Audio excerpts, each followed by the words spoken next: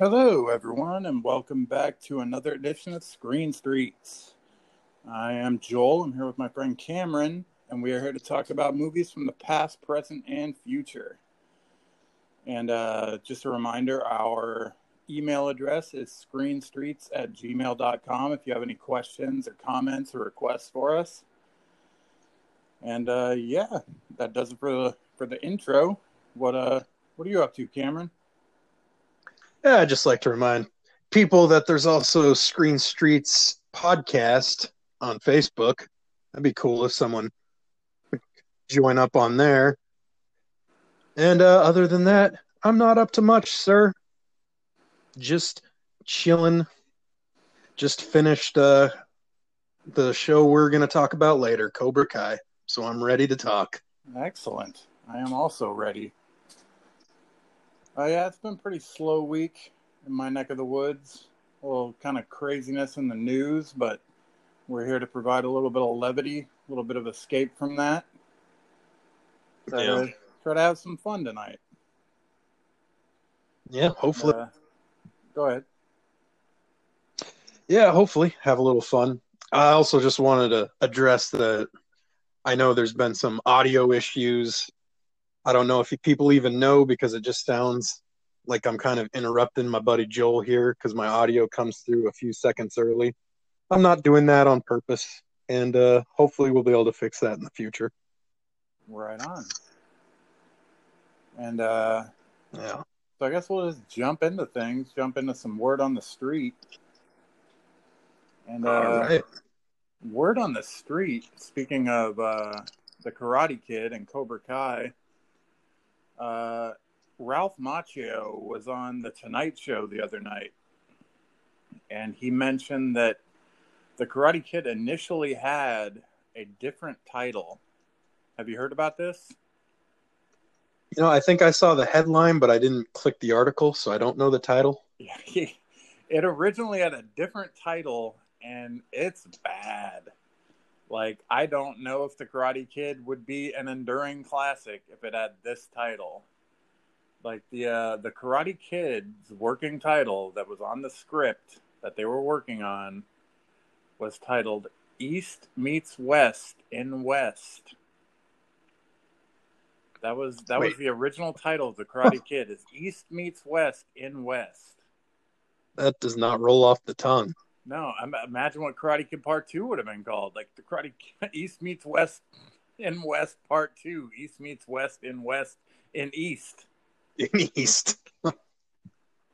It's like, that's a rough title, man. Then part 3 would be back west. West again. Like it's a bad one. I was just like, how did that even break through any of the top brass to be like, yeah, East meets West and West. I get it. Yeah, that lived up to my expectations of bad because when I saw the title, I was like, I mean, come on, The Karate Kid's not a great title. It's kind of It's silly, but it works. It's a great it, title to me because it's a great movie, I guess. Like if it was a shit movie, I yeah. probably wouldn't enjoy it. Well, I mean, if it was the same movie as East meets West in West, it's still, same movie. Yeah.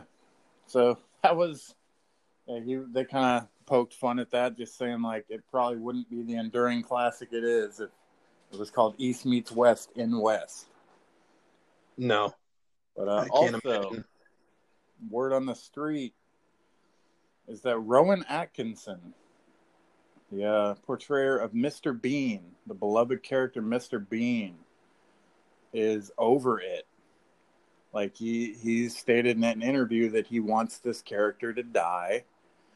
That it Oh, that it is a huge responsibility that no one understands. It is very stressful and exhausting to be Mr. Bean. And I kind of related almost. Like I kind of understood because I'm just like, I thought about it from his perspective, and like he's like it's basically a character for babies, like a character, just a slapstick, goofy character for kids. Because I watched him when I was a kid, yeah. And I'm like, imagine like he has to straight act a fool for all these like kids that are like, it's Mr. Bean. He's like, goddamn, like I gotta be Mr. Bean now and just make stupid faces at this kid. So he's ready for it to die, but apparently there's like an animated Mr. Bean movie coming out, and he's just like, well, it's an easier character to portray vocally compared to physically.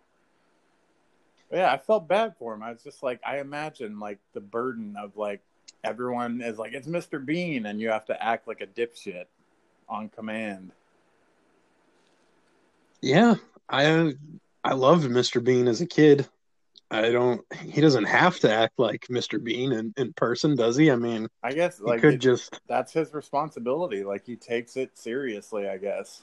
Like it's like if you went up to like Robert Downey Jr. on the street and he pretended to be Iron Man for your kid, like that's just the coolest thing ever. yeah, that would be cool of him to do. He could just be an asshole though, and be Yeah. like, "Oh, it's Mr. Bean," and Rowan Atkinson's like, "Fuck out of here, kid." I That's a don't know possibility. why, but like I read that article and I actually like I never am like, like I'm always like, fucking shut up. Like you are making lots of money off this character, like get over it. But I just imagined like cuz it's such a weird character to just pull out and do. Like so just to imagine like kids on the street are like Bean and he's like burr, burr, burr, burr, burr, burr. like Like he takes it seriously, and that's kind of commendable. That he's like, these kids adore me, so I'm not gonna, like it's like Santa Claus. You don't want to just be like, I'm not Santa Claus. This is a fake beard. Yeah, yeah, Mr. Bean. I can't even imagine how that would work as a vocal performance. Mr. Bean's not a very talkative character, That's what I so thought. does he Like just when it, go in that booth and go, yeah, oh, hey? I'm sure. Like, cause yeah, he's not. He communicates in like grunts and kind of just animal noises almost. Yeah, But like, I do remember like that's an enduring character, man. Because like I do remember watching him as a child, I do like, too.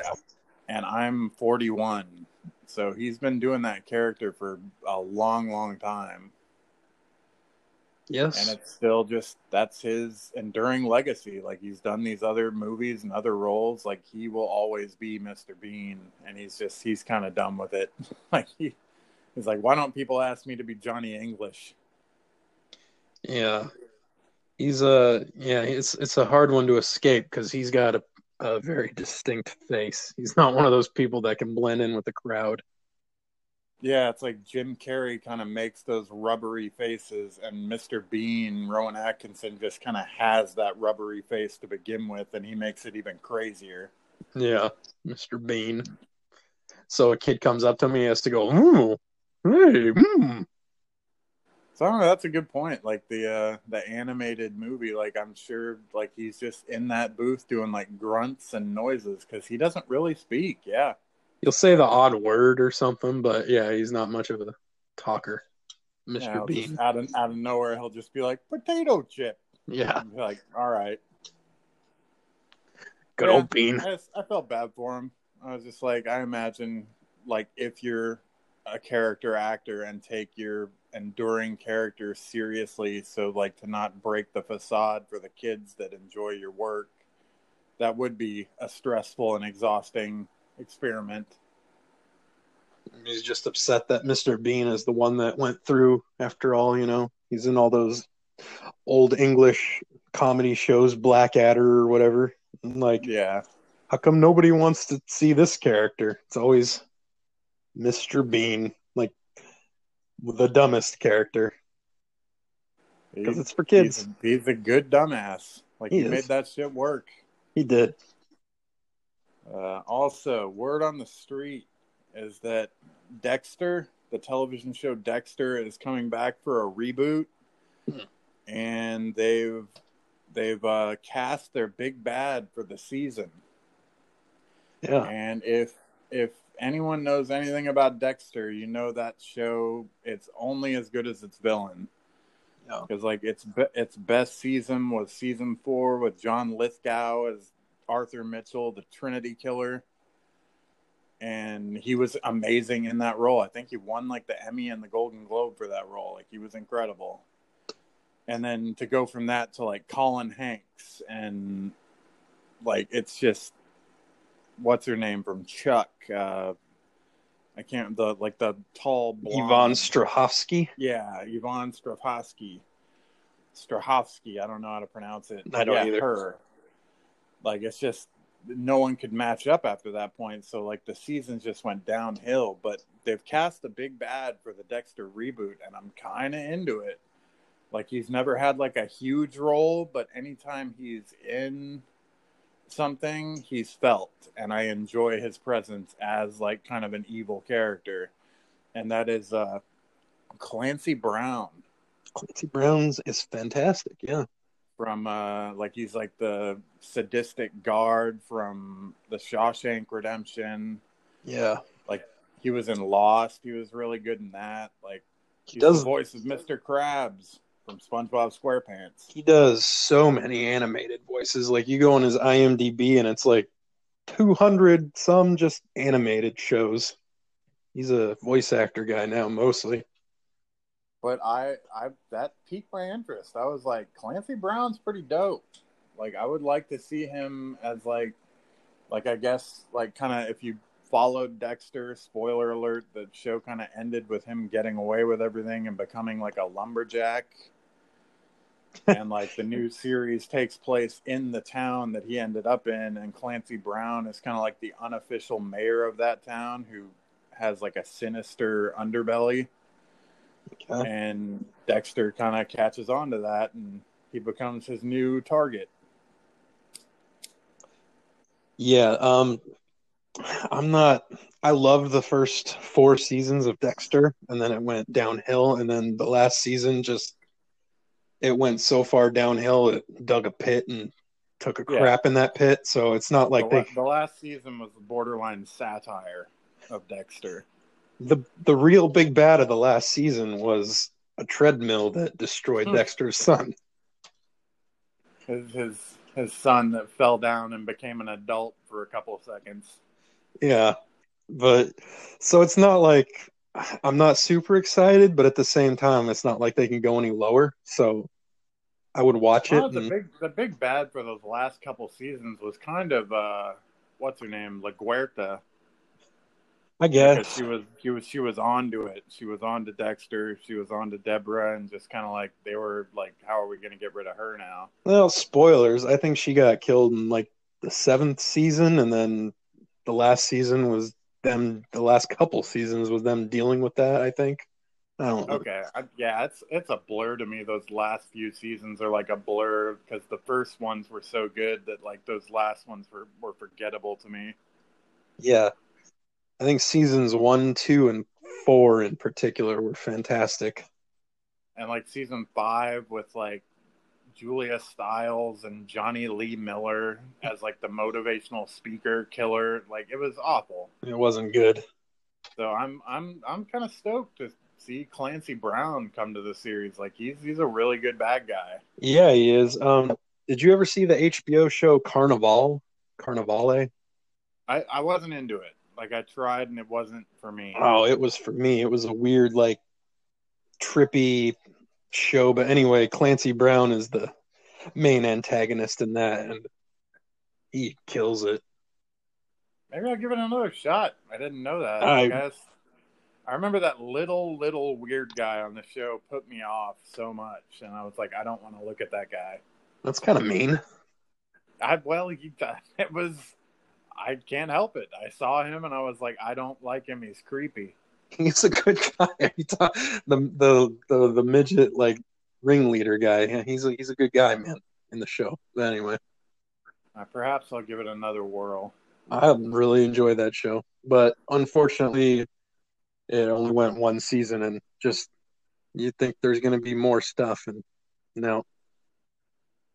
Canceled. Yeah, there's a few HBO shows like that. Like The Deuce was one, and Vinyl was another one that I really liked that only went for like 1 season. Yeah. You never know kind of what's going to take off over at HBO. because all of it's pretty quality. Like, it's all very high quality stuff. Usually, yeah. Yeah, that's what we have for Word on the Street this week. Word on the streets. And that brings us to For Your Consideration, in which Cameron and myself each pick a movie for the other that we have seen, that we enjoy, that the other person has not seen, and see what they think of it. Yes. And I'm going to let you start off, Cameron. All right. This week you had me watch Netflix's, I believe, right? Yeah. The Fundamentals of Caring, starring Paul Rudd. And it's the story of Paul Rudd plays Ben, and he's in kind of a bad place in his life at the start, and he's gets this job as a caregiver, someone who just takes care of people who can't take care of themselves. And he works for this kid is has muscular dystrophy or something like that. The kid Trevor, and he's in a wheelchair, and he needs him to wipe his butt and all this other stuff. And Trevor's kind of a dickhead. He's funny, but he's always kind of a dickhead. But Trevor has these like dreams of seeing these places, like just weird roadside attractions, nothing really special, like roadside attractions kind of near them, but he doesn't ever leave the house. So then eventually Ben and Trevor do go on this road trip, and it's like a road trip comedy for the most part, and it's really good. And they meet Dot, a girl played by Selena Gomez, who's like this foul-mouthed, kind of snarky girl. And it's an adventure, and they go on their adventures, and it's a pretty heartwarming piece, and I liked it quite a bit. I thought you would.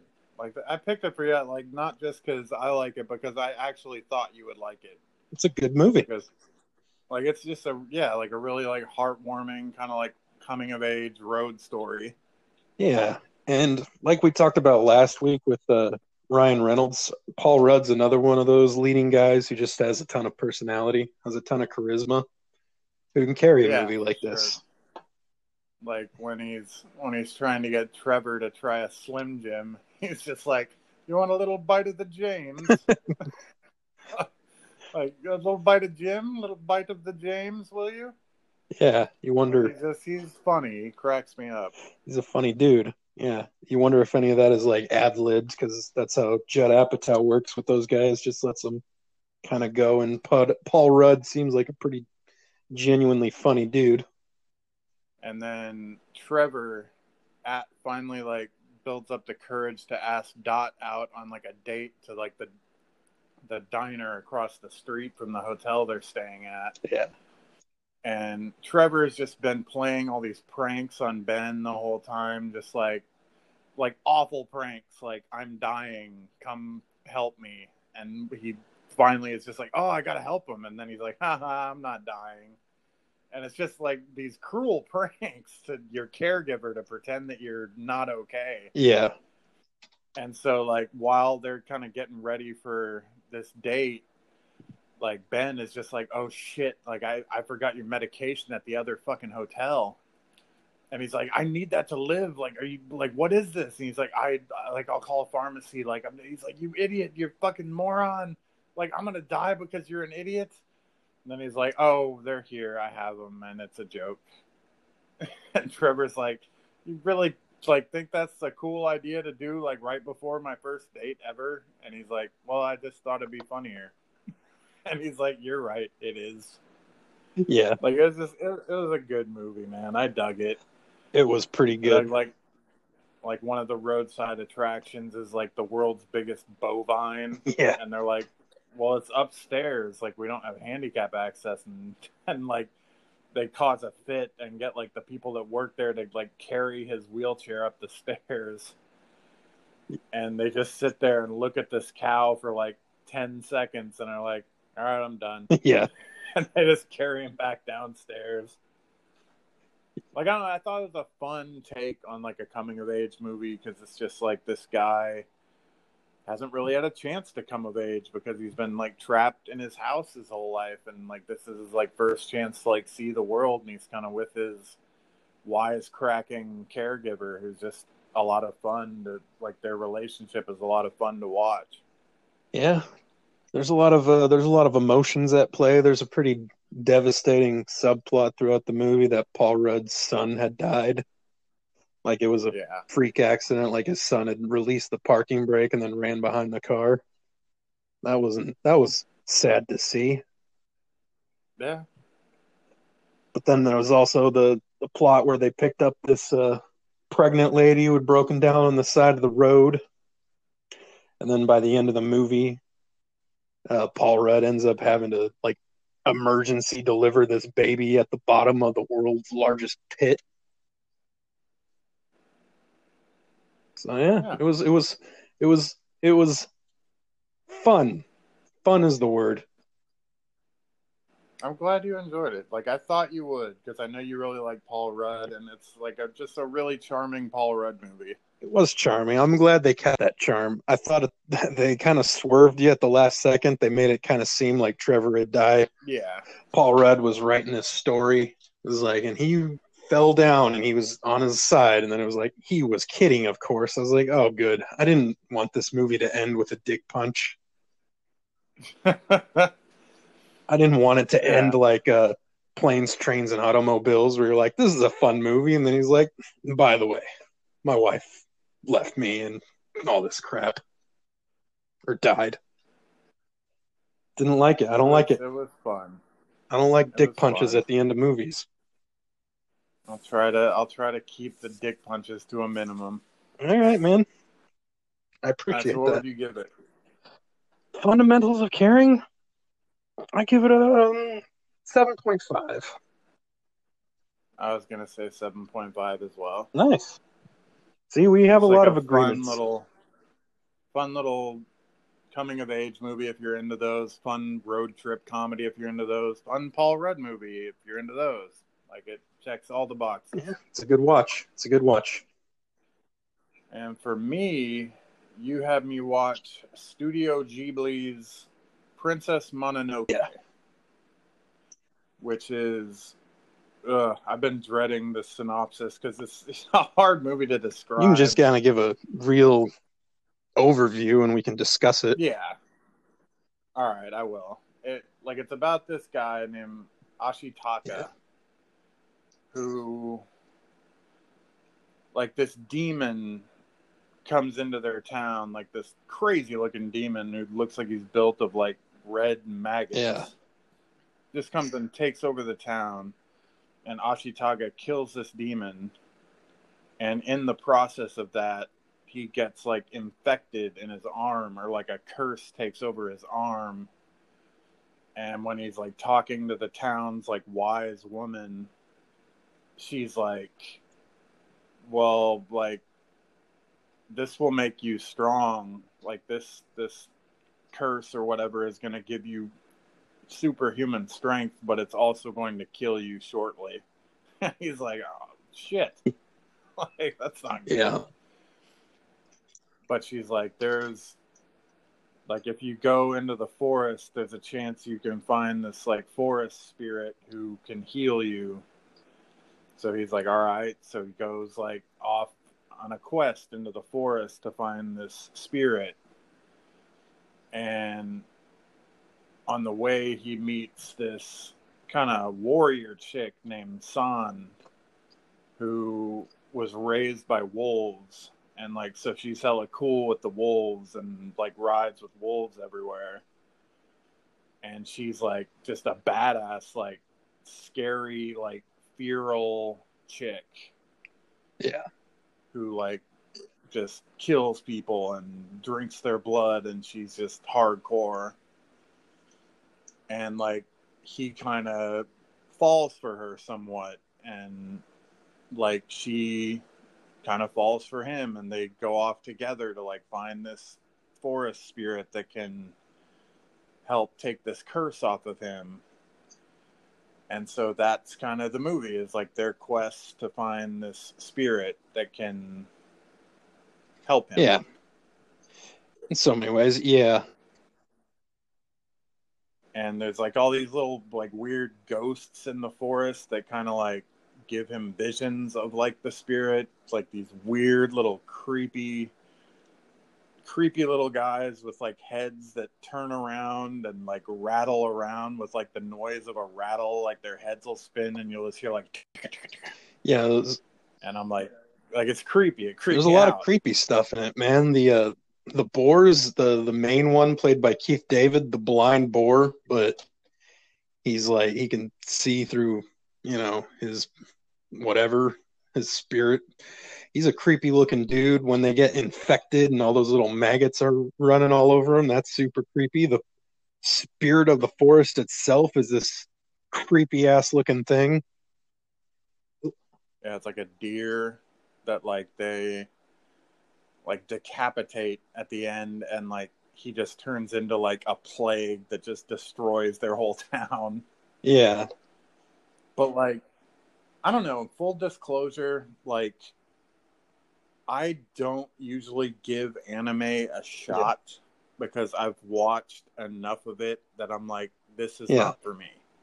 Like I don't care like when I think of anime and like this is my ignorance. This is sheer my ignorance because I don't ever give it a Yeah. shot really. Like when I think of anime, I think of like Dragon Ball Yeah. Z and Naruto and like Pokemon and like all like the big like shit that you see everywhere. Like that's what I think of when I think of anime. So it's not for me. Like whenever I watch a second of Dragon Ball Z, it's like one of them with their mouths wide open and their eyes bulging, going yeah, and like all the light shooting off of their body, and I'm like, this is weird. This isn't Yeah. me. I've always been right there with you, the same exact page, and it was only very recently when HBO Max popped up that I saw Studio Ghibli, and I knew that these films were very revered, and in particular the films made by Hayao Miyazaki. So I'm like, I kind of want to go through and watch these just to see, what the big deal is about. So I went through and watched every Miyazaki Studio Ghibli film, and I thought Princess Mononoke was by far my favorite. So that's why I chose it for you, just because it was the one I liked. I thought it was really good personally. But yeah, like I was saying, the so I've had this like bias against anime for just a long time. Like I don't really give it a shot. I'm like, if there's other things to watch, I will watch them. Yeah. And so like you kind of forced me to watch this, and I don't know, man. Like it was dope. Yeah. Hell yeah. Like it was the animation style really threw me. Like I wasn't ready for how cool it looked. Yeah. Because I'm used to, like I said, the Dragon Ball Z, the Pokemon, just wide-eyed, wide-mouth kind of weirdness, and it was very realistic. Like I'm used to like when I see like animals and animated films, like Disney and stuff like that. Like when you see like Pumbaa, perfect example. Like Pumbaa in The Lion King is just this big, fat, smiley, wide-eyed warthog. Yeah. But then you see like the warthogs in this movie, and they look like straight out of the zoo. Like they're drawn like a fucking warthog that just happens to talk, and it looked cool that way. And the wolves look super like just wolves would act and look. Yeah. And I'm like, it didn't look cartoony. It looked like just it was drawn, but it was drawn very realistically, and I enjoyed that. I liked looking at that.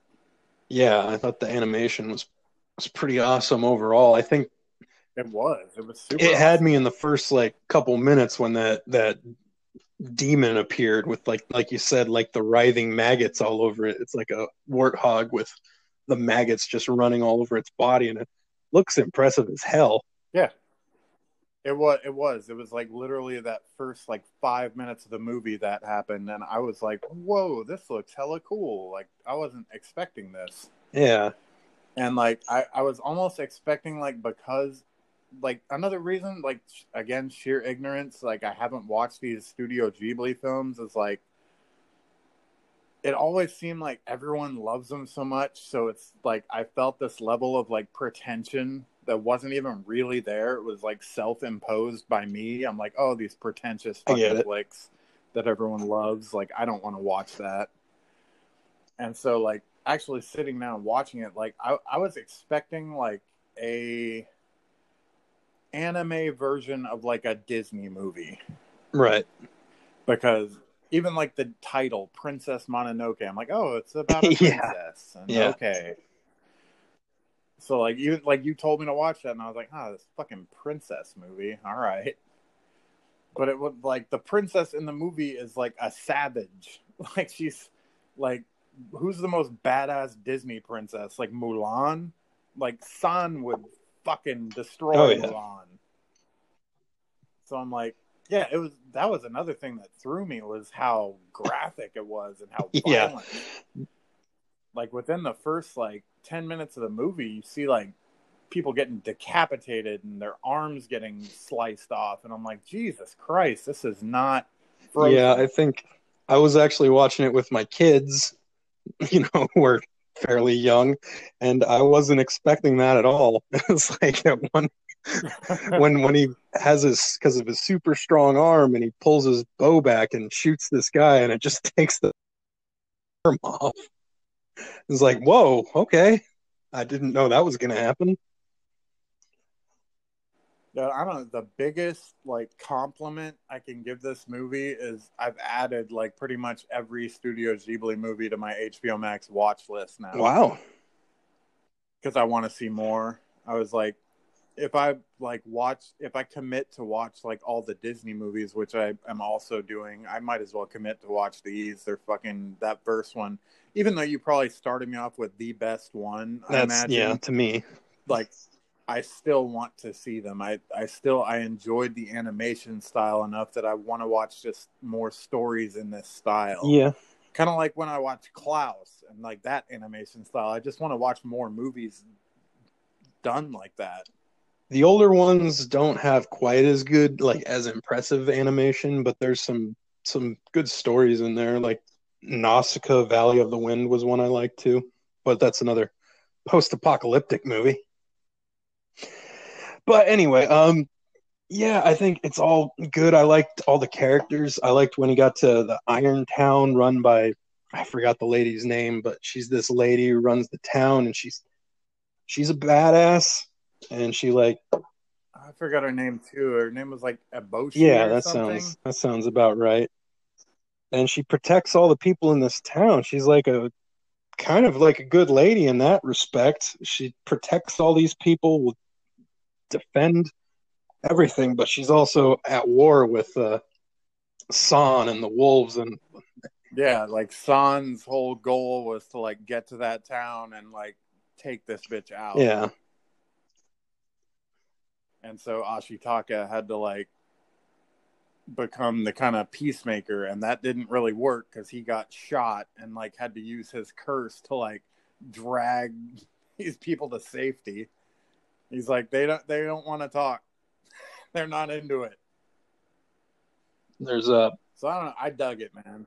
Like I liked it more than I thought I would. Billy Bob Thornton plays a short little fat guy that's intent on taking the head of the forest spirit for some reason. Yeah, that almost struck me as like a Wonder Woman 84, like you like taking the wish stone or whatever. Like I don't think that's gonna work out. Like I don't think you're just gonna get that thing, because the whole thing was like if you get the head of this spirit, you become immortal Yeah. or whatever. And I'm just like, I don't see it working out that way for you. You little weird fat guy with a giant boil on his face. Yeah, he was kind of unpleasant to look at. It was weird though, because it was Billy Bob Thornton, and I recognized his voice right away. And I'm like, Billy Bob's doing a really like enunciating accent. Like he's not giving his normal accent that he has in movies. He's very like, he's reading it very deliberately. Like I don't. If you go back and listen to it, like he doesn't have the typical Billy Bob drawl. Like he's very precise in his delivery. Yeah, I get that.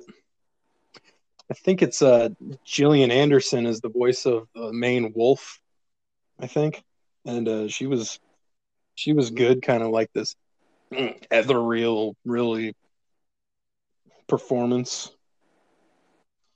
But yeah, I liked all the That's characters. like the second I saw San like sucking the blood out of this animal and then just like spitting it out with like blood all down her face, I'm like, that's a bad bitch. Like right away, I was like, oh, she's bad. Like this bitch is gonna be frightening. Yeah, Son rules.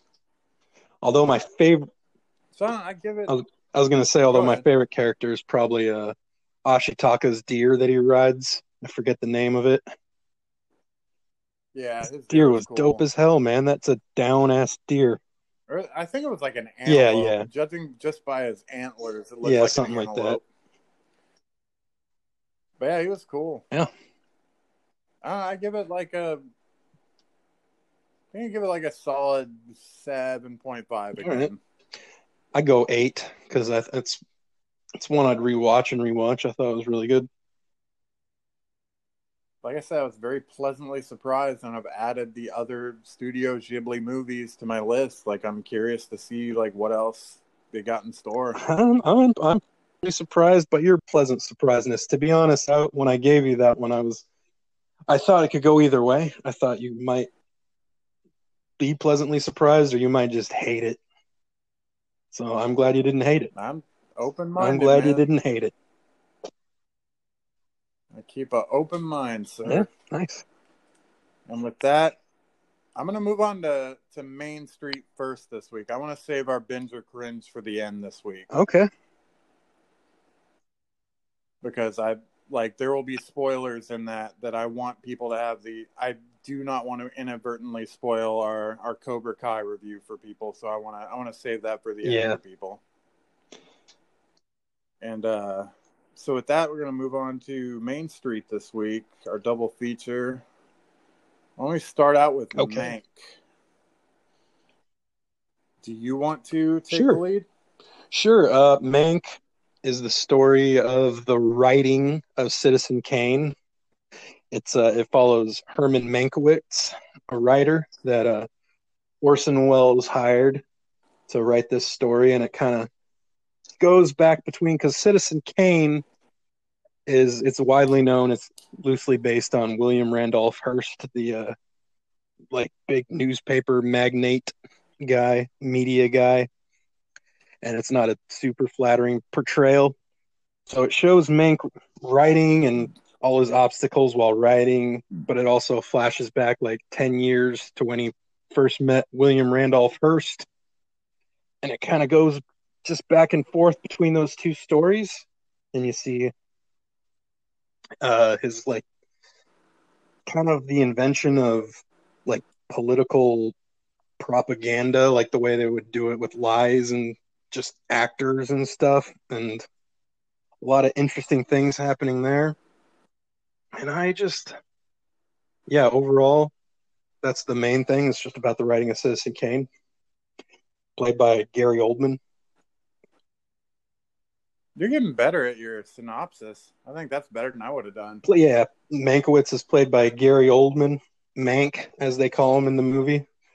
And it's directed by David Right. Fincher, and it was written by David Fincher's father before he passed, which I thought was interesting. Yeah. I did not know that. And I really liked it. How about you? I believe that I'm in the minority on this one. I could barely pay attention to this movie. I found it Ooh. so boring. Like I almost feel bad because I feel like I should like it. I like these old Hollywood kind of movies. I like David Fincher. I like Gary Oldman. I like Amanda Seyfried. I was so fucking Okay. bored, man. Like I I can't even give you a reason why. Just like everything they were talking about, I was like, move it along. What's the next thing? Like I was just waiting for it to be over. Like I'm glad you liked it. Like I honestly thought you were gonna hate it too. I didn't hate it. I was really bored. Like, it was just a lot of dialogue in old timey language that I was just like, it was not captivating. Yeah, I get that. I feel like it's a subject matter and stuff that I really wouldn't be about and I wouldn't care about. I just thought it was directed so well and made so competently. See, I'm the opposite. I'm the exact opposite. Like, this is like the kind of, like, I love old time Hollywood stuff, like LA Confidential, stuff like that. And just or like La La Land, like just old timey Hollywood references really like light me up. I enjoy it. And I was just like, this movie, I feel bad because I feel like I'm such a David Fincher mark that like this is like the only movie of his that I didn't enjoy.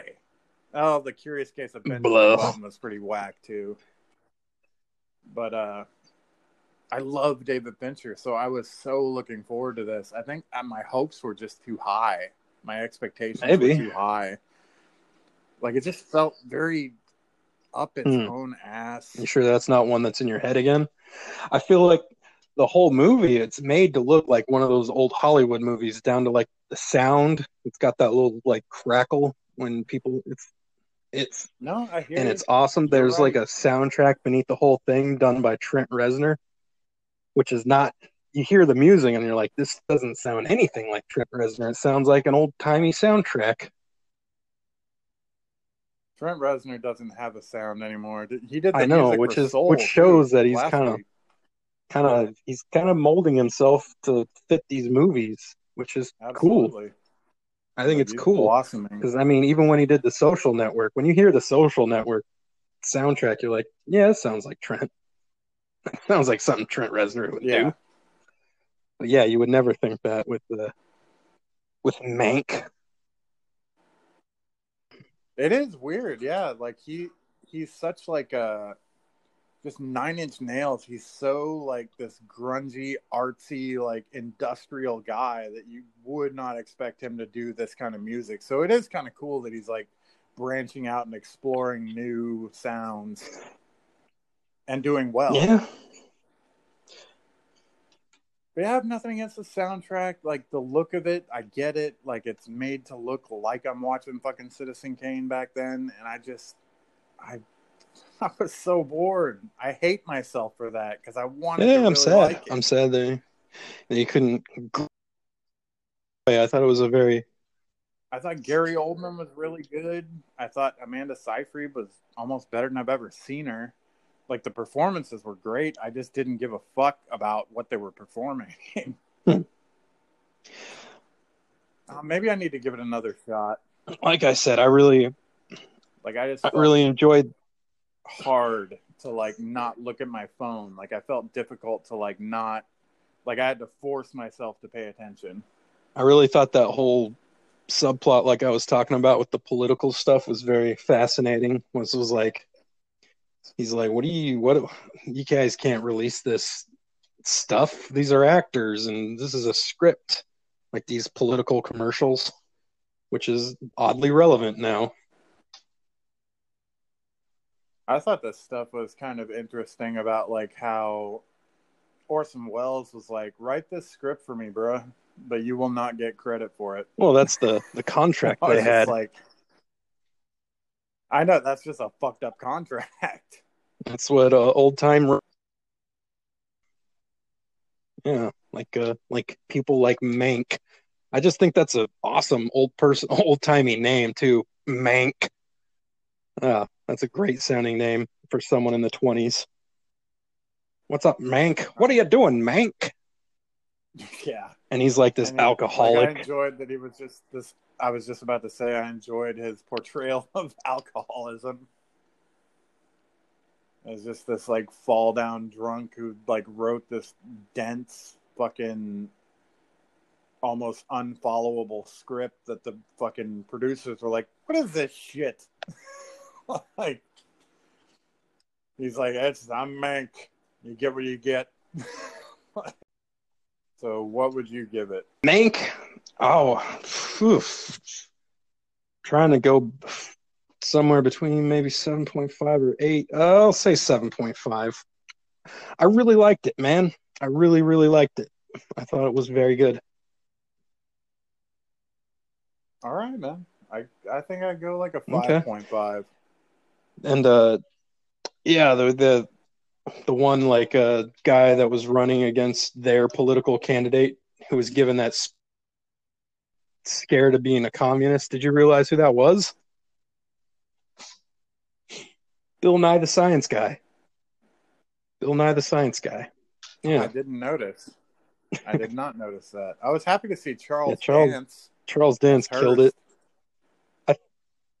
Like Charles Dance, I'm always happy to see him. As a child of the '80s, like he was like my favorite bad guy. There were scenes, especially near the end. The scenes were great with with Orson Welles when they get in the fight because Mank ends up wanting credit. He's like, you know what, this script I wrote is really awesome, and I want credit. So Orson Welles is pissed and like punches something, and then Mank is like, "Ooh, that's just what we need for the. We need a violent outburst." And then Orson Welles is like, "Yeah, maybe." Even as mad as he was, I really liked it. I liked the friendship between him and Amanda Seyfried. That was my favorite part. It was very sweet. I thought the chemistry between Oldman and Yeah, Seyfried was really good. yeah. The only thing that's like doesn't really add up is because I did a little bit of research after was like Mank was like in his early 30s when he met William Randolph Hearst, and he was like 40 when he wrote Citizen Kane. So Gary Oldman's like almost 70, right? So the age is a little off, but that's okay. That's Gary Oldman. You can't really, if Gary Oldman's in your movie, make Gary Oldman in your movie. Just try to make him look as young as possible. Yeah, but yeah, I liked it. All right. I Okay. didn't love it. But all right. Yeah. On to the next one. We have George Clooney's The Midnight Sky. And that is about a man named Augustine who is sick and dying and living on a planet where life is pretty much dying out and people are being evacuated to other planets, and he's just saying like, I'm already dying, so I'll live on this planet and kind of Yeah. communicate with people about what's going on.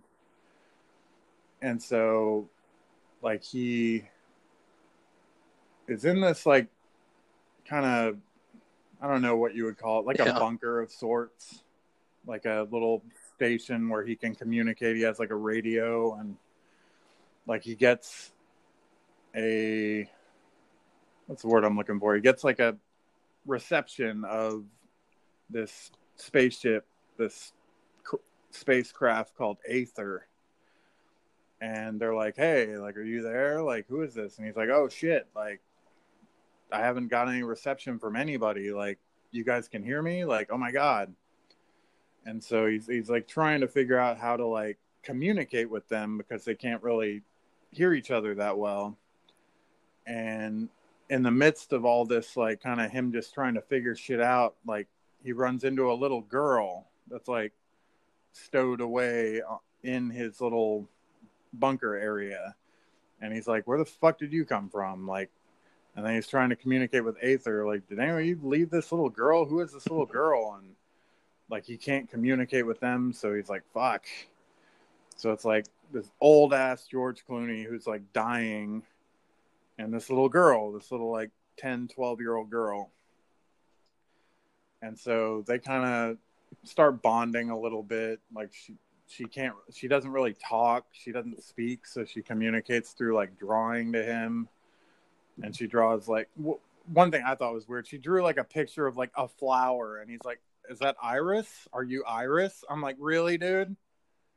I'm like, you just saw a picture of her draw a flower. He's like, Iris, is that you? I'm like, A oh, little that's a bit. fucking leap, but all right.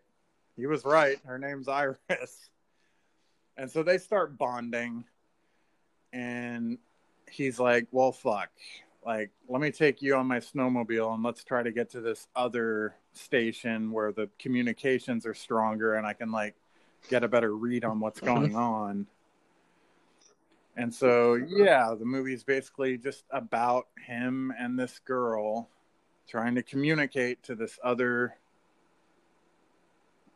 like life out there that like Earth is all bad and like you need to go back to Jupiter where there's inhabitable life up there. But he's got this girl, so he's like, I don't know what to do. And that's basically like the moral dilemma that kind of is run through the fucking movie. That was an awful synopsis, but like I tried. Like it's a weird movie. Like it's hard to talk about without giving away certain plot points, which we'll do now. Okay. The spoiler part. What did you think about Midnight Sky? You know, I love post-apocalyptic movies. I love sci-fi movies. And I love George Clooney. And I hated this movie. It was boring. It was just, I did not like it very much, sir. I think before I'd heard, this movie's not great, and then I was like, this movie's not good. I just don't care about anything that's happening here. I think it's like the opposite of Mank, and maybe the way you felt about Mank, where it's like, I should care about this so much. It's all up my alley, but it's just or something, because it's just boring. The way everything plays out. You know what's weird? What? Is that this is like not up my alley at all. I hate movies that take place in space. Like once space is involved and people are like floating in zero gravity, I lose interest. I don't know what it is. Ever since I was a kid, when it's in space, I check out. I just don't fucking care. I don't know why that is. It's just like a personal preference. I don't care about space movies. And like the opposite happened for me in that like I normally hate movies like this, and I was really into it for like the first hour or so. Like I was really invested in, is George Clooney going to be able to like save this girl and get her to safety? And then the last half hour happened. Yeah, it did. And the last half hour basically took a shit in my mouth and then stepped inside my mouth and stomped it around. Because I was just like, really, dude? All right. Spoil it, baby. Like, I was pissed, dude. The ending of this movie straight pissed me off because I was very into this relationship that he was forming with this girl and wanted to see like how they were going to figure that out. Like that's what kept me invested. And then in like the final scenes of the movie, he's like communicating with one of the women on the Aether and saying like, just like she says to him like, oh, like you're one of the reasons I became an astronaut, and like my mom had these space rocks that you gave her. She's like, my name's Iris Sullivan. And he's like, I know, like you're my daughter. And she's like, oh, well, fuck. And then it just turns out the Iris that was with him the whole time was his fucking hallucination, imagination of like, that was infuriating, dude. I was just like, how's he gonna save this girl? Oh, he's not, because she's not real. It's his daughter who's on this spaceship, and that's why he cares about this spaceship. Like, get bent, dude. It was bad. I had my suspicions about the daughter when he got lost in the snowstorm, and then she just appeared out of nowhere. He's like, oh, there you are. I was like, it's a little convenient. I didn't think she was going to be that astronaut girl. And it was, even when they were doing like action stuff in space, when they're having to fix the communications array and there's an asteroid field hitting them, and it's like, for some reason, it was just like, this is boring. Everything that's happening is boring. I don't care. Yeah, like I said, all the stuff in space like didn't do anything for me. It never does. Like even like Star Wars, Guardians of the Galaxy. Like I love these movies, but like just I'd probably like them more if they were on Earth. Like something about being in space like just puts me off, and I don't understand it. I've always been that way. So like yeah, when they were up there and the asteroids were hitting them, I was like, get back to Clooney and the girl. I want to know what's going on there. Like that was the story I was invested in, and that was the story that wasn't fucking real. Like I was invested in this story for them to be like, it's not real, Joel. That's a hallucination. It's crazy Clooney. Like figure it out. Now he's just gonna die, and it's fine. And I was like, that's one way to end your fucking movie. It's like, my name is Iris. And he's like, I know. And then he dies immediately. It's just, oof. Corn baller. That was one of the biggest eye rolls of the movie for me, is when she was just drawing that flower and he's like, Iris, is that you?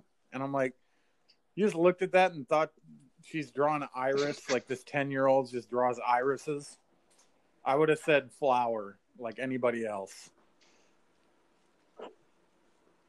I don't know. I was annoyed by the ending. Like I said, I was into it. Like I didn't think I would be because of how people were reacting to it and how you were reacting to it. And I was just like, I don't know if I want to like this. And then like 45 minutes to 50 minutes into the movie, I'm like, I want to see what happens. Like I'm invested. And then they made me not invested. They're just like, this thing you were invested in wasn't real. Don't worry about it. And I'm like, oh, cool. Thanks, movie. Yeah, usually when we talk about what we're going to talk about on the podcast, we try to keep anything that we feel about the movie out of it. So we're hearing it for the first time, but I just couldn't keep my unenthusiasm out of it. It was like, yeah, that's something I watched. Yeah, I think you texted me like I fucking watched fucking Midnight fucking Sky, and I'm like, I wonder how he feels. Maybe I fucking loved it that much, you know? But no, I didn't. Nah, dude, like I was bummed. Like I was it's hard to get me invested in a space movie, and this movie just fucked up other space movies for me, because now I'm like, space movies are bullshit, and I don't like them all for a space reason. Movies end like that. Like people go crazy in these bunkers and hallucinate their children. Did you never see Sandra Bullock's Gravity? Oh, god damn it, dude. Just like, I don't remember that movie that well. I remember thinking it was like a marvelous feat. Like it looked amazing. I don't care about space, man. I wish I did. Like I don't know what it is. Like if a movie takes place on Earth that I can be at and relate to, like I'm in it more. Like when it takes place in like these dystopian landscapes and fucking spaceships, I'm just like, I'll never be there. Like this doesn't matter to me, I guess. I don't know. Like that's just always how it felt. Even since I was a kid. Midnight Sky isn't going to change. Like even as a little kid, when you're supposed to love space, like I don't. So I don't know. I give it like a 5. I'll go just 4. A 5. I wasn't into it. Not into it, sir. Do not recommend. Yeah. Exactly. 4 out of 10. Do not recommend. The only reason I give it a 5 is because I was invested. Like they did enough to keep me going, and then they just destroyed that goodwill in the last 20 minutes of the movie. So yeah, I also 5 out of 10. Do not recommend. Like unless you're super bored and super love George Clooney and want to watch everything he's in, then give it a shot. Yeah, but you did. Don't say I didn't warn you. And with that, we move on to Binge or Cringe, in which normally we will watch the first couple episodes of a brand new TV show and kind of like let you know whether or not it's worth your time. But this week, a show that we both adore came back for its 3rd season, and we knew we were going to watch it anyway. So I'm like, let's just, we were watching. I guess we'll just do this. And like it just, it's hard enough to watch all this stuff we need to watch in a week anyway. If we're gonna watch this on top of it, let's dive into it. People want to hear about Cobra Kai season 3. And if you have not seen Cobra Kai, it is like a reboot of sorts, a reunion of sorts, like takes place 30 plus years after the events of 1984's The Karate Kid. And if you're a fan of the Karate Kid franchise and you have not watched Cobra Kai, I do not know what the fuck you are doing with your life. Because it is borderline infuriating how good it is. Like, it makes me pissed off at all of the other reboots that have taken place of other projects and other properties that I love that stunk.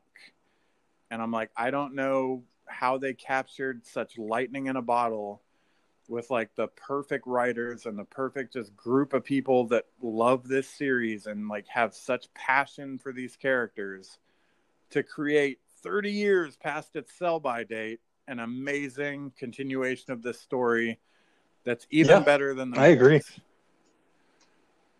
So yeah, we've watched season 3. To further elaborate, like the first season, it's basically Johnny Lawrence, the villain from the first Cobra Kai movie, like the blonde bully. Or yeah, first Karate Kid. He takes this young boy under his wing who lives in the same apartment complex as him, and he sees him getting beat up by a group of bullies, and he's like, stand up for yourself, like, let me teach you how to fight. And it like reignites this fire in him of karate that he loves. So he like starts Cobra Kai up again, like the dojo that he was a part of in the first movie. And so it's very like, it's the first Karate Kid movie flipped on its head to where like Johnny Lawrence is now Mr. Miyagi to this kid Miguel, who is basically Daniel. And there are so many parallels and callbacks to the first movie of just like they go to the Halloween dance and like he gets beat up by the group of bullies and Johnny Lawrence saves him instead of Mr. Miyagi. And it's just brilliant, down to like the All Valley tournament at the end. And in the end of the first season, John Kreese comes back, the original villain of Cobra Kai, like the original Cobra Kai sensei comes back and wants to run Cobra Kai with Johnny.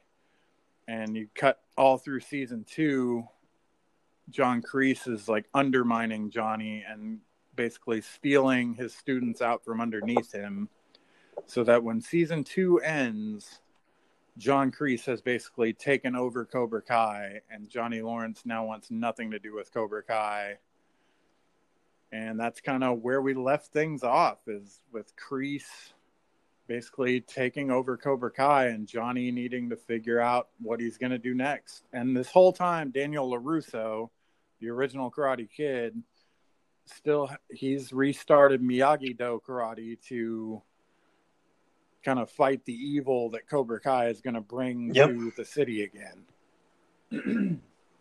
And so yeah, it's very layered, very textured, very like there's a new group of kids, but with like Johnny and Daniel as the senseis in place of Mr. Miyagi and John Kreese, even though John Kreese is there too. Like it's very layered and very like, it's amazing. Like if you're a fan of the original movies, like it's fucking amazing, and I cannot recommend it enough. So that's a long through 3 seasons, man. You had to get there to get where we're at. Yeah. So season 3.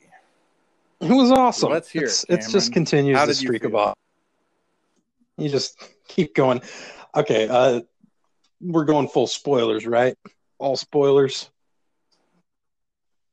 Yeah, if you plan to watch this show and you have not yet, or have not finished season 3, I implore you to turn this off now, because I would hate to inadvertently spoil this season for you, because it's great. So full spoilers. I just have to get one thing. We're going to have to wait like over a year for more, and that kills me, because at the end of the finale John Kreese is calling my favorite from Karate Kid 3, Terry Silver. Holy And shit, mine. I can't. Oh, I am beyond excited. I was pretty bummed out that it took till the final seconds to get that reveal. I was like, I would have Yeah, loved to but see we him we for at got least a the scene. they were showing John Kreese's background in Vietnam, and I kind of like the reveal of Silver because it was like they showed a guy with a ponytail, and I was like, is that Terry Silver? And then that guy gets shot in the face, and another guy starts crying, and their commander's like, "Shut up, Silver." Oh, that's Terry That was Silver. awesome. For people who aren't aware, if people haven't seen Karate Kid 3, it's Terry Silver is an evil like billionaire who takes so much time away from his billionaire business to terrorize Daniel LaRusso, this kid, because John Kreese doesn't like him. He devoted so much of his life in that movie to defeating a child. It's incredible. I love Terry Silver. And speaking of more Terry stuff from the Silver's the movies from best. Karate Kid 2, we have what is it? Kamiko, the girl he liked? Yeah. And Chosen, the bad guy Kumiko. from Karate Kid 2. They show up again. And that was also super satisfying.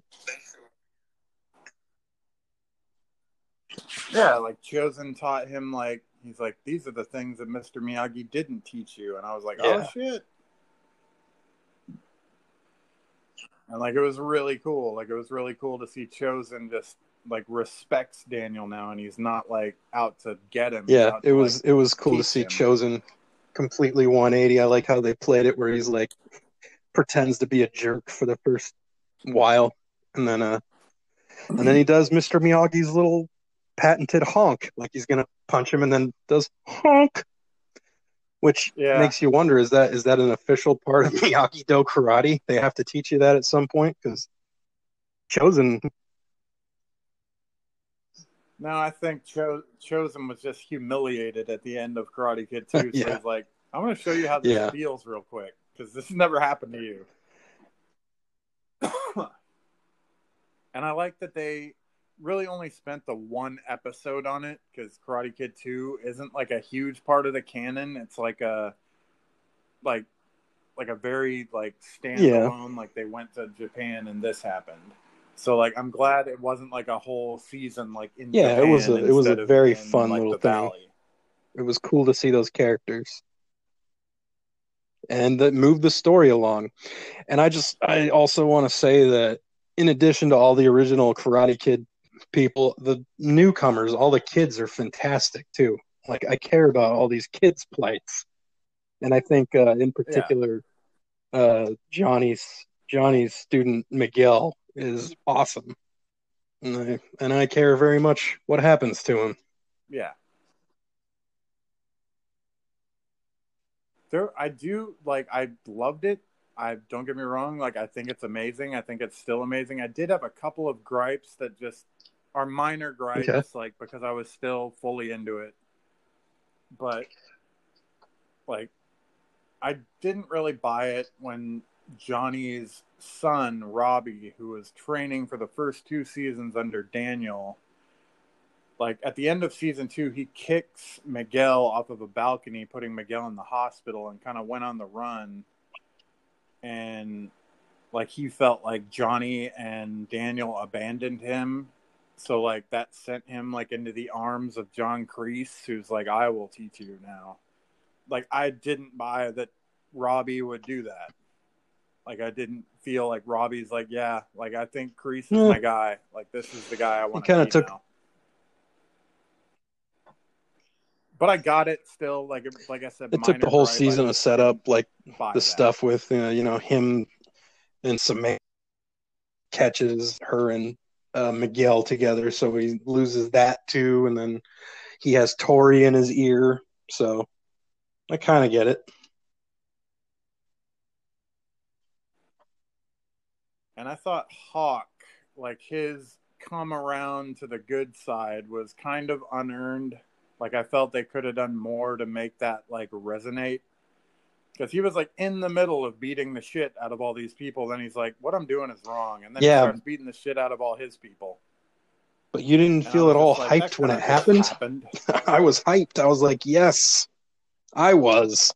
When he, Not that much, because I think he's a great fucking bully, like a great villain. well, To you know, show, and he now was he's like friends not with the Dimitri villain. for so long, and that was nagging at him. The whole thing that he broke his arm, and then when they had his arm, it triggered him. I got it, and I liked it. Like, I get it too. Like, I think they could have done more to make it hit harder for me. I'm always fan like I when said, these are people who minor are gripes. opposed end up becoming like friends, like Johnny and like Hawk and Dimitri. It always makes me feel good in my heart.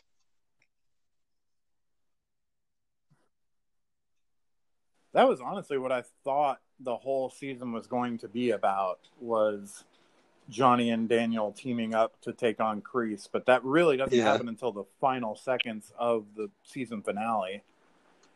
It's like they finally like combine their students and are just like, here, like, we're going to be senseis together and we're going to take down John Kreese.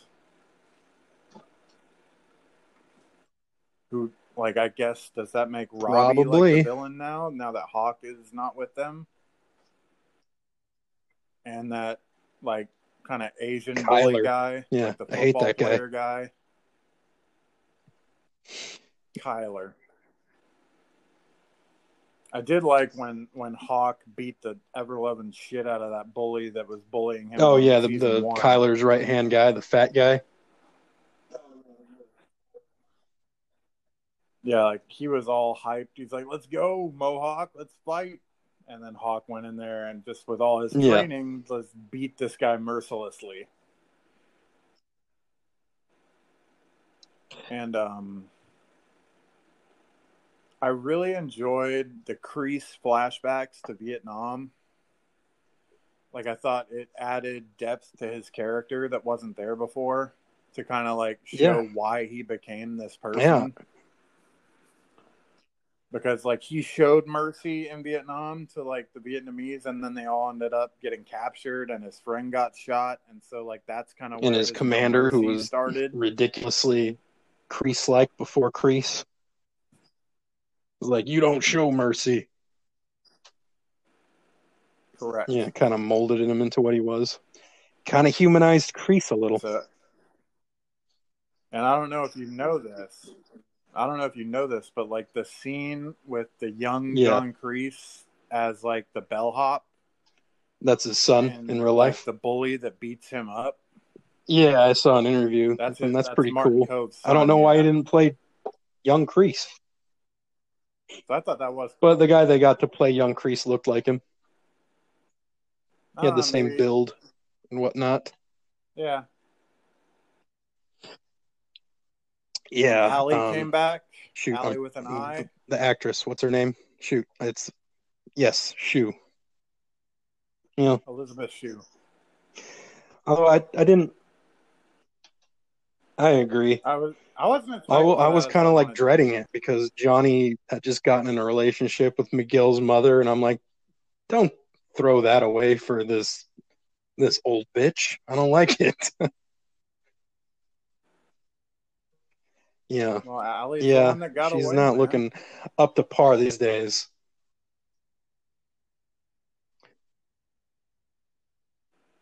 And I read an interview that like they had a contingency plan for if Elizabeth Shue was unavailable or didn't sign on to do the show. Like, they were just going to make that storyline that Johnny was texting with Allie's ex-husband like the whole time, that Allie's ex-husband was the one sending him. That would have been sad. And just catfishing him. Yeah. So yeah, she was there, and I saw an interview today on YouTube with Mike Kanan, the guy who played Mike Bad Barnes Boy Mike Barnes in The Karate Kid Part 3. And like, yeah, he's been in contact with the creators of Cobra Kai for a return, and he's been like expressing like what he would like out of his character, and like so like now I'm hyped because I think Mike Yeah. Barnes is coming back too. Like he mentioned like he had this idea for his character that his character would now just be like just a total opposite of what he was, and he'll be like just this like puka shell wearing dork. And I'm like, that's But interesting. yeah, I am beyond hyped for the return of Terry Silver. Like I'm such a Terry Silver mark. I would, if season 4 opened with just just a black screen and then you hear an evil cackle. That's how I want it to start. Hell yeah. I love Terry Silver and his laugh. I would be very, very interested in that. And so yeah, like my friend Jen just started watching this show like last week after we said we were going to be doing this, and she watched all 3 seasons in a week, and I'm like, Shout out you Jen. went hardcore, and she's like, I could not stop watching it. Yeah. She's like, I literally like could not stop. And so when she got done with the 2nd season, she texted me. She's like, "Oh my god, like I can't believe you had to wait a whole year for season 3." I'm like, "Well, Yeah. wait till you get to the end of season 3, and you know how I feel right now." Now I gotta wait a whole year for season 4, and That's I want to see another Terry cool thing is Silver like immediately. this show is so good it makes you kind of want to go back and watch like those still hold up. So yeah, if you have access to the Karate Kid films, besides Next Karate Kid, don't watch that. It sucks. But watch 1, 2, and 3. Hilary Yeah, Swank. I hope they don't bring her back. I don't need What if that. she just walked by and Yeah, saw like Hawk's tattoo and was like, "Oh," and then kept walking because she had a hawk in the movie. That was her thing. That was her thing. That would be yeah, kind of fun, just a gag. that'd be funny. Like if it was literally Yeah, just a but throwaway don't like spend that, any I'd be time into on it. it. But yeah, the show is so good. Billy Zabka, William Zabka, Johnny Lawrence, he carries it really. He's the main focus overall of the show, and I think he's so good. I didn't know he was so good. He was in a bunch of '80s movies, always usually as the bully kind of jerk guy. And I always enjoyed him in those roles, but he really in this show is like this guy rules. He's awesome, and it kind of makes me angry. Like, where have you been for so long? Like, you're still at such a high Yeah, caliber of acting. Like, where the fuck did you go? Same with like Ralph Macchio. Same with all these fucking people. I'm like, where have you yeah. been? Like, Ralph you're Macchio still still got it. awesome. He's awesome too.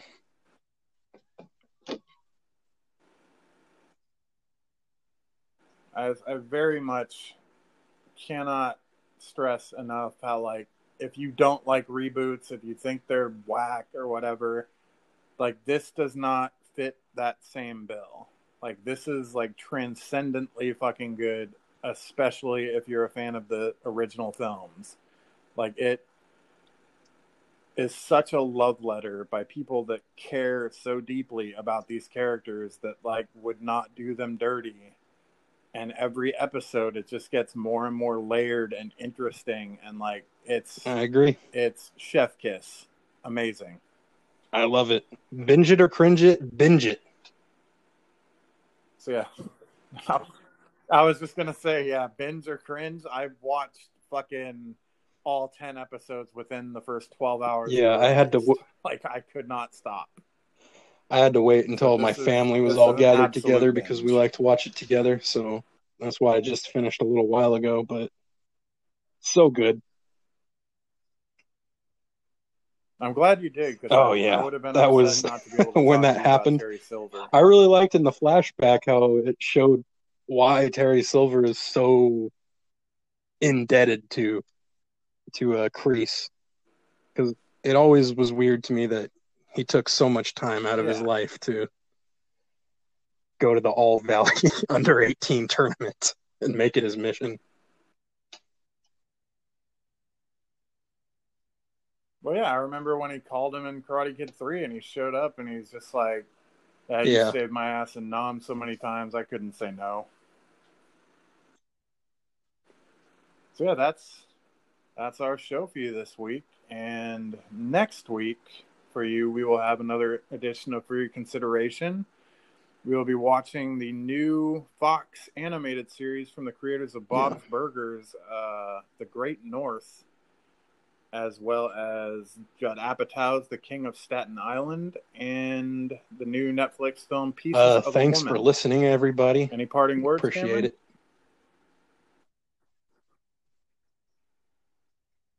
Yeah, thanks, guys.